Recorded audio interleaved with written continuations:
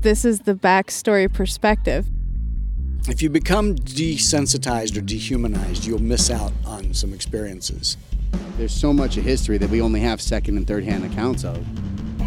Back in the Civil War, you had to be willing to write a journal for us to have a first-hand story. Now all you got to be willing to do is sit down and talk to somebody with a microphone. The reality is that you're sitting here with a pretty fantastic story. And if you don't give the backstory, you don't have any perspective.